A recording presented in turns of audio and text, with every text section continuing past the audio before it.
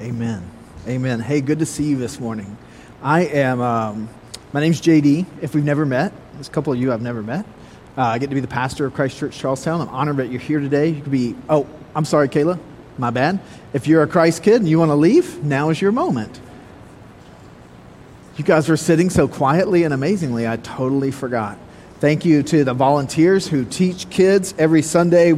If you're new, I want you to know we want to provide just a welcoming, clean, worshipful environment for a safe environment for everyone, regardless of their age, from the youngest to the most experienced. And so the kids are going to go out and remind me at the end when we pray that we want to bring the kids in.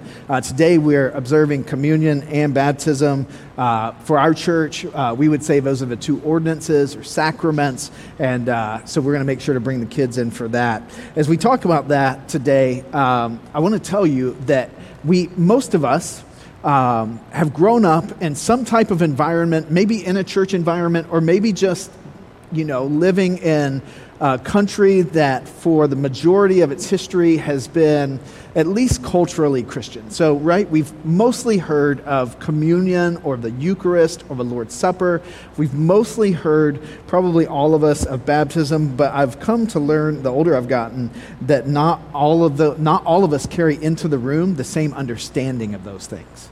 Right? Like we have different expectations or experiences with, well, what does this mean? Who does this? All of those things. And so when we were talking about how we were going to do baptism, if you've been in Christ Church for a long time, a good while, pre-pandemic certainly, we used to, when we would do baptism, we would just do brunch. And there would just be a patio full of food, and then we would do baptism, and that was it. And then the pandemic happened, and we ought not eat together with strangers anymore, so we stopped doing that. And it used to be, pre-pandemic, that we would receive communion every single Sunday. And I love that. I look forward to potentially going back to a place where we do that again one day. But what we've come to understand after 5 years of being in the neighborhood is not everyone has the same understanding of those things, baptism and communion. And we want to make sure that we come to Scripture and we talk about what the Bible says before we do these things so that we're in a place of understanding what is going. Now, I want to say, first of all, we're a new church. Our Christ Church Charlestown has been around we've been meeting on Sundays for about 4 years, a little more than 4 years. And I'm not saying that we are right.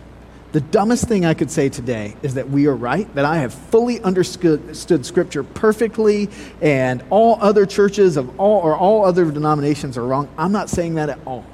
I'm thankful that God is a gracious God and that orthodoxy, right belief, is very generous. But what I am saying today, what I am going to tell you today, is the position of our church on communion or the Lord's Supper and our position on baptism, how we understand these things. And so if you say today, well, I'm not totally down with that, I don't fully understand that, or I don't agree with that yet, listen, I would love to sit and talk with you. And love to chop it up. We can work through this stuff together. But we're going to do it with the Bible. This ought not ever be my opinion. This is not the cult of JD or the cult of Christ Church Charlestown. The Bible is our authority as a church. Now, I'm going to tell you today, we're going to do something else kind of old school. Let's just mix everything else up today. We didn't put the verses in. I was on vacation this week with my family and got in late last night, and so we didn't get them in. So I'm going to give you the page numbers. If you don't want to do your phone Bible, I'm going to give you the page numbers for the paper Bibles in front of you, if you would like to go that route.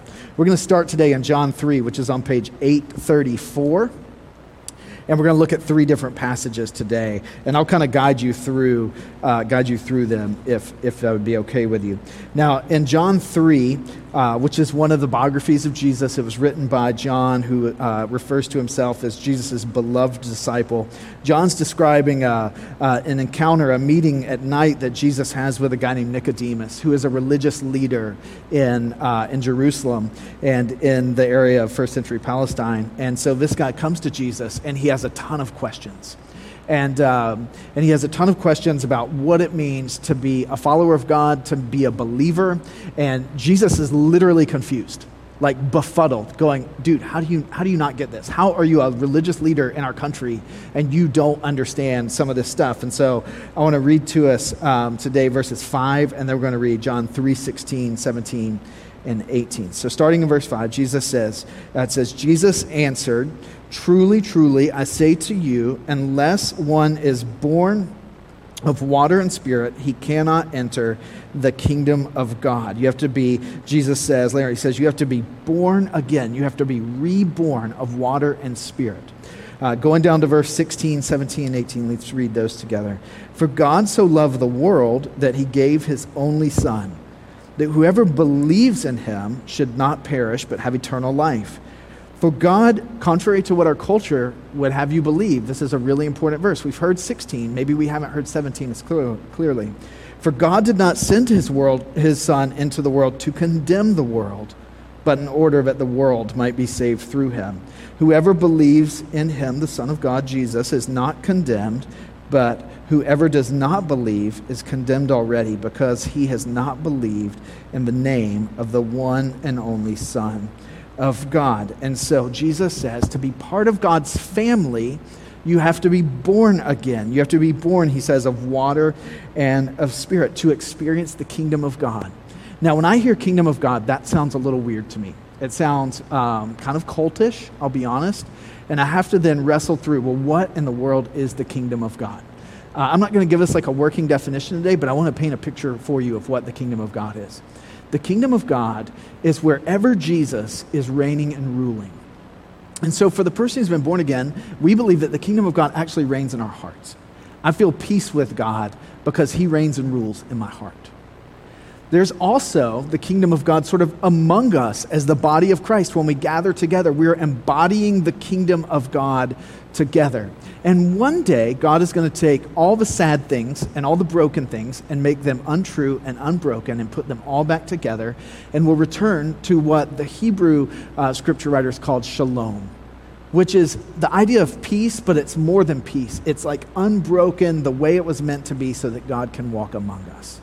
So the kingdom of God is here, and the kingdom of God is coming. It is now and it is future, but it's wherever God is ruling and reigning. And Jesus said to Nicodemus, he said, truly, I say to you, unless you're born of water and spirit, you cannot enter the kingdom of God. This idea of being born again is the way that, like, how many of you are native New Englanders? A few of you. Yeah, I love that. When I moved here, like where I come from, where I grew up and have done a lot of life and ministry, to say born again was, it was just sort of an irrelevant term. Like people would say they were a Christian or they would say they were a Christ follower. And I moved here and people say, oh, are you born again? I have friends who are like, you're the first born again Christian I've ever met. And I love that. I love it when New Englanders say that because that's actually a much more biblical idea of what it means to follow Christ. Other places in the country will say, have you been saved?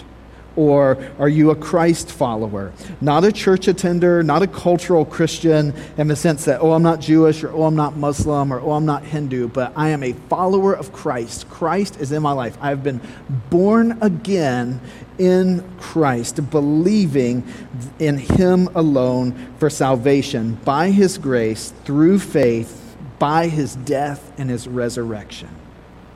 Now that requires two things. Whenever Jesus would call someone to follow him, he would say, repent and believe. Repent, turn, and believe, follow. That's what it means to be born again. It's not a magical prayer. I grew up in a tradition that said you had to pray a prayer to give your life to Christ, and it was great. It was a great tool and a horrible master.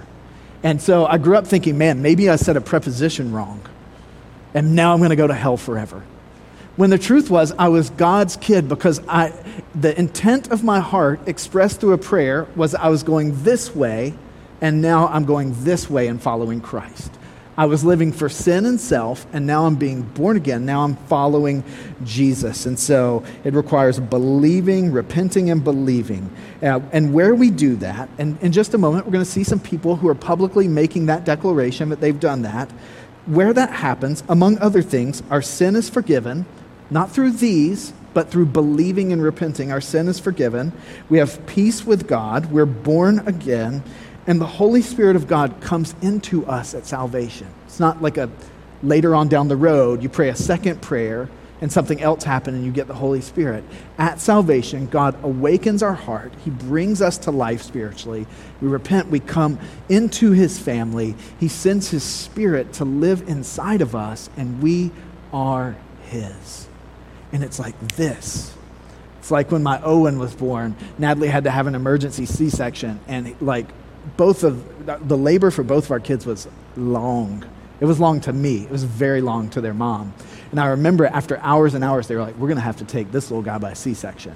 And there was a moment where Owen was not in the world, and then there was a moment where Owen was in the world. And at that moment, he was alive, and he was breathing, and he was mine and Natalie's, and I looked at him, and he was a mess because he had a rough delivery, but he was ours, and it all happened so fast. And that's what it's like to be born again. God does it. It's a God-initiated action. But when it comes, like, it happens, and I can't manufacture it. Only the Lord can do that in our hearts. That's what Jesus is telling Nicodemus. This is God action. This is us leaning into him, being born again. Not communion and not baptism saves us. So then here's a question. Then why do we do these things? If these don't save us, why do we do them? Let me read to you from the Heidelberg Catechism, a couple of things. This is a document that Christians have used for centuries to take the Bible and then learn how to make it work in our life and understand how the gospel works in our life. The Heidelberg Catechism says this: It is through faith alone that we share in Christ and all his benefits. Well, then where does that faith come from?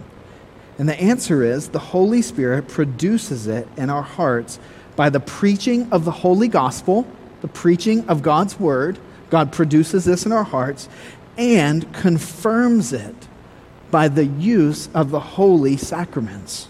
And it goes on a couple pages later and it says, are both the Word and the sacraments then intended to focus our faith on the sacrifice of Jesus Christ on the cross as the only ground of our salvation? And the answer is yes. In the gospel, the Holy Spirit teaches us, and by the holy sacraments confirms that our entire salvation rests on Christ's one sacrifice for us on the cross. So as a church, we will preach this every week. And in our groups, we will talk about how this looks in our lives. This is it. You're never going to come in here and hear me read the history of New England. You're never going to come in here and hear me primarily lead with Dr. Seuss or Shel Silverstein or anything else. We may use those as illustrations. You're never going to come in here and hear me read to you primarily from a history book about Christianity. This is how God quickens our hearts. But he does this. He allows us to do these things to remind us of all he has done for us. And so there's two parts to us remembering and reminding. So where do we see communion and baptism in Scripture? I'm glad you asked. If you still have your Bible open, turn to page. Let me get my notes. We're going to go to Romans 1 Corinthians 11, which is on page 901. If you got a paper Bible, turn to 901. And I'm going to read to you verses 23 through 30, and we're going to talk about communion and why we do it. Paul says, for I received from the Lord, verse 23, for I received from the Lord what I also delivered to you, that the Lord Jesus, on the night when he was betrayed, took bread, and when he had given thanks, he broke it. He said, this is my body, which is for you. Do this in remembrance of me. In the same way, he also took the cup after supper, saying, this cup is the new covenant in my blood. Do this as often as you drink it in remembrance of me. For as often as you eat this bread and drink this cup, you proclaim the Lord's death until he comes. Whoever therefore eats the bread or drinks the cup of the Lord in an unworthy manner will be guilty concerning the body and the blood of the Lord. Let a person examine himself or herself, and so eat of the bread and drink of the cup. For anyone who eats and drinks without discerning the body eats and drinks judgment on himself. And this is a crazy verse. That is why many of you are weak and ill, and some have died. Literally, the wealthy, privileged people in their church were coming early to church, and they were feasting on the communion bread and the communion wine, and they were getting drunk and excluding the poor. And Paul says, look, that's not what this is about. And that's why some of you have gotten sick. It's not right what you're doing, and God is not going to honor it. In communion, we remember and we proclaim Christ's sacrificial, substitutionary death for sin on the cross. Communion, And I love this. I used to have a pastor who would say this. Communion is a wordless sermon preaching the cross. If you come and receive communion just a little bit, you are preaching a wordless sermon on the work of Jesus at the cross. Now, as a church, we believe a few things, and this is where I want to make sure you hear what I say as your pastor, and just understanding the position that we take in light of Scripture. We believe that this is not the literal body and blood of Jesus. There are some denominations and traditions that believe that this becomes the literal body and blood of Christ. We do not believe that. We believe these are something more than just an object lesson, but they are not the literal body and blood of Christ. We also believe that this does not save or maintain your salvation, but it proclaims your salvation. If you come and receive communion today, believer, follower of Christ, this is not going to save you if you are not a follower of Christ, if you've not been born again, and it's not going to somehow strengthen your salvation if you are. Like you came in and you go, oh man, I was really having a tough week, but I received communion and God gave me that extra boost. It does not have that type of power. That's not what communion is about. Also, we believe it is for Christ followers and born again people only, and for those Christ followers who will examine themselves, and Christ people called long ago who will choose to walk circumspectly in grace. We don't come to the table lightly. We say, God, is there anything before I get up and come receive the bread, receive the fruit of the vine? Is there anything you want to point out that I need to turn from and just reconnect my heart to Jesus? Is there anything I need to turn from? I'm turning to you. I'm turning away from sin and self-rule. And we want to do that. This is for the church. This is for God's people who are walking with him. Not perfect people, but people who are walking in grace circumspectly. It is a church ordinance. Jesus has told us to do it. Some of you, because I know you, and I love you, and I love being your pastor, might say, JD, I'm not good enough to come do that. I'm not good enough. You don't know the week I've had. And I want to tell you, you're right. You're not good enough. And I'm not either. And that's the point of this. It reminds us that we need Jesus. It reminds us that Christ is our only hope. And so when we come to the table, we come and we receive it and we say, Jesus, thank you that you loved me when I was unlovable, and you called me family when I was your enemy. And by your body and your blood, I am now part of your family. I am not good enough, but Jesus, you are more than good enough. You are more than good enough. Now flip back one book of the Bible to Romans 6. Let me talk with us about baptism. This will be on page 886 and 887 if you're doing the paper Bible. We're going to look at verses 3 and 4 from Romans 6. Thompson was telling me this morning that he was reading Romans 6 this morning in anticipation of being baptized today. I said, amazing, that's what we're sharing. Romans 6, 3 and 4, Paul is writing to the church at Rome, and he says, do you not know that all who have been baptized into Christ Jesus were baptized into his death? We were buried, therefore, with him by baptism into death, in order that just as Christ was raised from the dead by the glory of the Father, we too might walk in newness of life. So if this, communion, is a wordless sermon preaching the death of Jesus, this, baptism, is a wordless sermon proclaiming Christ's victorious resurrection on Easter Sunday, conquering death and grave and giving us hope. Baptism is a wordless sermon preaching the empty tomb. As we say here, you'll see Anthony's got one on, Thompson's got one on under a shirt. We wear a shirt when we get dunked that says all in. We go and we say we're all in. It's without words. Baptism is without words, how we say I'm all in. Or as I read this week, baptism is how we say, do you take this Jesus to be your Lord and Savior? And we answer back with our actions. I do. I do.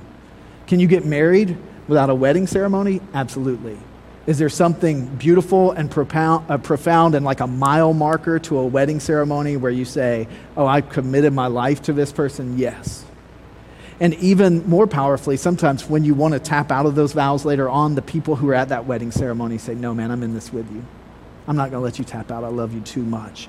This is the way that we say, do you take this Jesus to be your Lord and Savior? I do. And we're mutually encouraged by that. We believe as a church that this is for born-again Christians. This is for people who've given their lives to Christ. A baptized, not yet believer is just someone who got wet in church. That's how we view this in light of how we understand Scripture. We believe it's a one-time act of obedience. It's not repeated. Instead of saying, oh man, I've had a rough 6 months, I'm going to be baptized again, we say, no, I've had a rough 6 months, I'm going to repent and tell God I'm sorry, and I'm turning back to him in faith. Now, there are people being baptized, we've done it before, we'll do it today and we'll do it in the future, who are being baptized for a second time. And we want to work through that gently and delicately, and we understand that. Some of you were baptized before you were believers because that was something that your parents did with you. We don't view this as disrespecting your parents. We want to view this is completion of what your parents were praying for and committing to. I would never want to disrespect your mom and dad or your grandparents or ask you to do so. And I don't believe God wants to. We believe, though, that this is a completion of that. And this isn't something we have to do over and over. It's a one-time act saying that we are with Christ. We believe it's commanded. Jesus, we believe, commanded it in Matthew 28, 18 through 20. And therefore, it is not necessary for salvation, but baptism is necessary for obedience. Thompson's going to be baptized in just a moment. Anthony's going to be baptized. Would they be Christians without being baptized? Absolutely. Would they be fully obedient without being baptized? I don't believe so. I don't believe so in light of how I understand Scripture. And we believe not everyone believes this way, and we act with grace and humility. Look, we have friends from other denominational traditions who don't believe this way. And I'll be honest, I didn't grow up in a tradition where infants were baptized. But I know that the church has done that for almost as long as it's been the church. And really godly people who are both godlier and smarter than me figured out a way to reconcile that. And so we don't want to disrespect that. We don't want to be ugly about that. This is just not how we as a church view Scripture. We want to act with grace and humility and have a posture of being able to learn both ways. But I would say we believe that this is the most powerful witness we bear, and it is a church ordinance. This is something Jesus has told us to do. It's something Jesus has told us to do. Now, listen, we live in 2022 in a very influential city, and this is really humbling, especially for people who maybe have been walking with Christ for a while and have never done it. This is a big, bold move. Thompson came in this morning and goes, man, I hadn't been nervous all week. I'm getting a little nervous right now. It made me think about 2 days of my life. It made me think about my wedding day, which I had waited for so long, and then it got there, and I was so nervous. And it made me think about my baptism, which I waited for a long time. And when it got there, I was so nervous. But it was a nervous excitement, and it was, I'm going to do this because I love Jesus, and I'm in with him. These things, baptism and communion, are signs. They're signs. I love it when I'm coming up the New Jersey Turnpike, coming back to New England, and I see that first sign for Boston. It just feels like I'm closer to home. You know what I'm talking about? We all know where it is. I love it. I'm like, I can almost feel the potholes under my tires, ruining the alignment of my car. Like, I'm getting close to home, right? That sign is not Boston, but that sign is pointing to Boston. This is not our salvation. This is pointing to our salvation. This is not our salvation. It's a sign of our salvation made possible by Jesus. It points to it. These are signs. These are also seals. They're seals. I got to show you this. This normally sits in the lobby. This is the First Church of Charlestown seal from when the church incorporated in 1913. It's pretty amazing. If you'd like, I can put your earlobe in here after church for a small fee, and we can both have a really memorable Sunday. It's pretty incredible. The seal, if you get something with this seal on it, what it's saying is, for 109 years, what it's been saying is, this is ours. When the people who led this church would seal a document, or when they would seal a letter, they were saying, this letter is ours. This document is ours. We're affirming this. Baptism and communion are signs. They're also seals. It's the way that God says, this one's mine. When you come down today and you receive communion, if you choose to do so, that's God declaring, this one is mine. I saved her. I saved him. When these get baptized in just a moment, this is their way of saying, God's way of saying, this one's mine. I've they're mine. I've got them for the rest of their life. And then 3, these are grace gifts. These are not saving grace. Again, I want to re-emphasize that. These are not saving grace, but they're sustaining grace for the participant and for those watching who are born again. These are going to sustain. There are going to be days where Anthony may be like, I don't know if I believe. And then he's going to go, no, but as a strong man in Boston, lived most of my life here, I got up in front of other Bostonians and I went public. And Satan's going to say, you don't believe? And he's going to go, no, I actually do. I have photos of the day I went public with that belief. Thompson may get into a point where he's like, I just don't know if I can do this anymore. And he's going, oh, but I was really nervous on May 15th, 2022, and I got up in front of everybody. And the God who gave me grace to do that is going to be the God who's going to give me grace to keep following. These are grace gifts, and they're grace gifts for us who are watching as well. They're witnesses. They're wordless sermons. They're what the Christian leaders hundreds of years ago would call their visible words, dramatizations of the gospel. So let me call us to a couple things today and we'll pray. I want to call you, if you've never given your life to Christ, to give your life to Jesus today, to be born again, or to be sure of it. I want to call you to do that. If you've never given your life to Christ, if you go, I'm not sure if I'm his or not, if you deal with anxiety about that, I want to invite you to do that today. If you're an unbaptized brother or sister in Christ, I want to encourage you to be baptized, to humble yourself and to do it. It was humbling when Nick asked us to sing Hallelujah. That is humbling, but that is good. That is good. This is humbling, but it is no less good. If you've never done it, I want to encourage you to be fully obedient and do so. If you're a wandering brother or sister in Christ, you're a Christian but you've been wandering, I want to encourage you today not to be rebaptized or not to come get communion to make you better. I want to encourage you to repent and come home and stop wandering and come to the table. Come back to the family.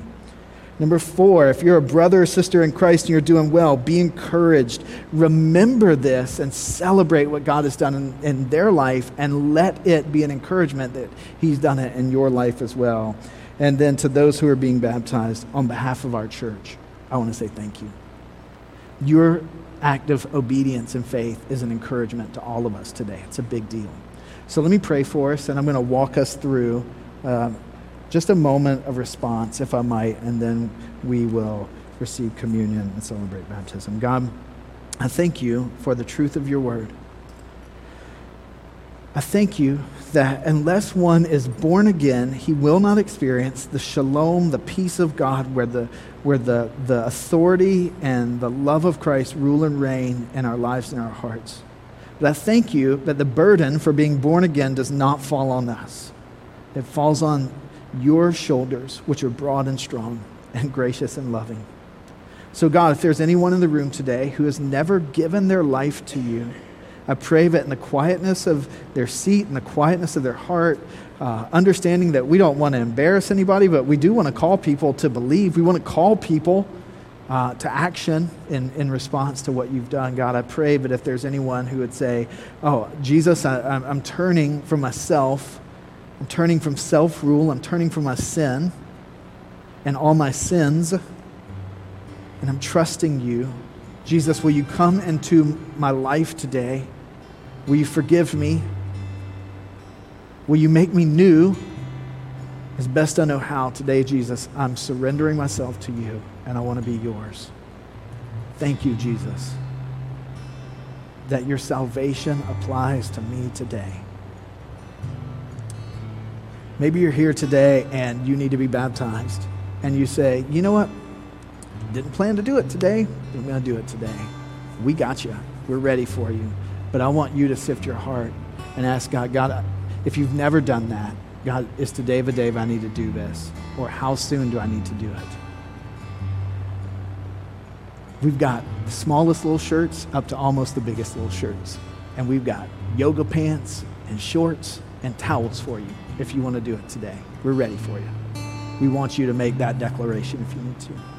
Maybe you're here today and you're a Christian and you've been born again and you've been dunked and you've received communion, but you need today to repent, to say, you know what, my relationship with Christ is not what it has been. It's not what it should be. And I'm thankful that the burden for feeling peace of mind with God doesn't fall on me. But Jesus, today I'm turning and I'm coming back, and I just want to I want to sit at the table again.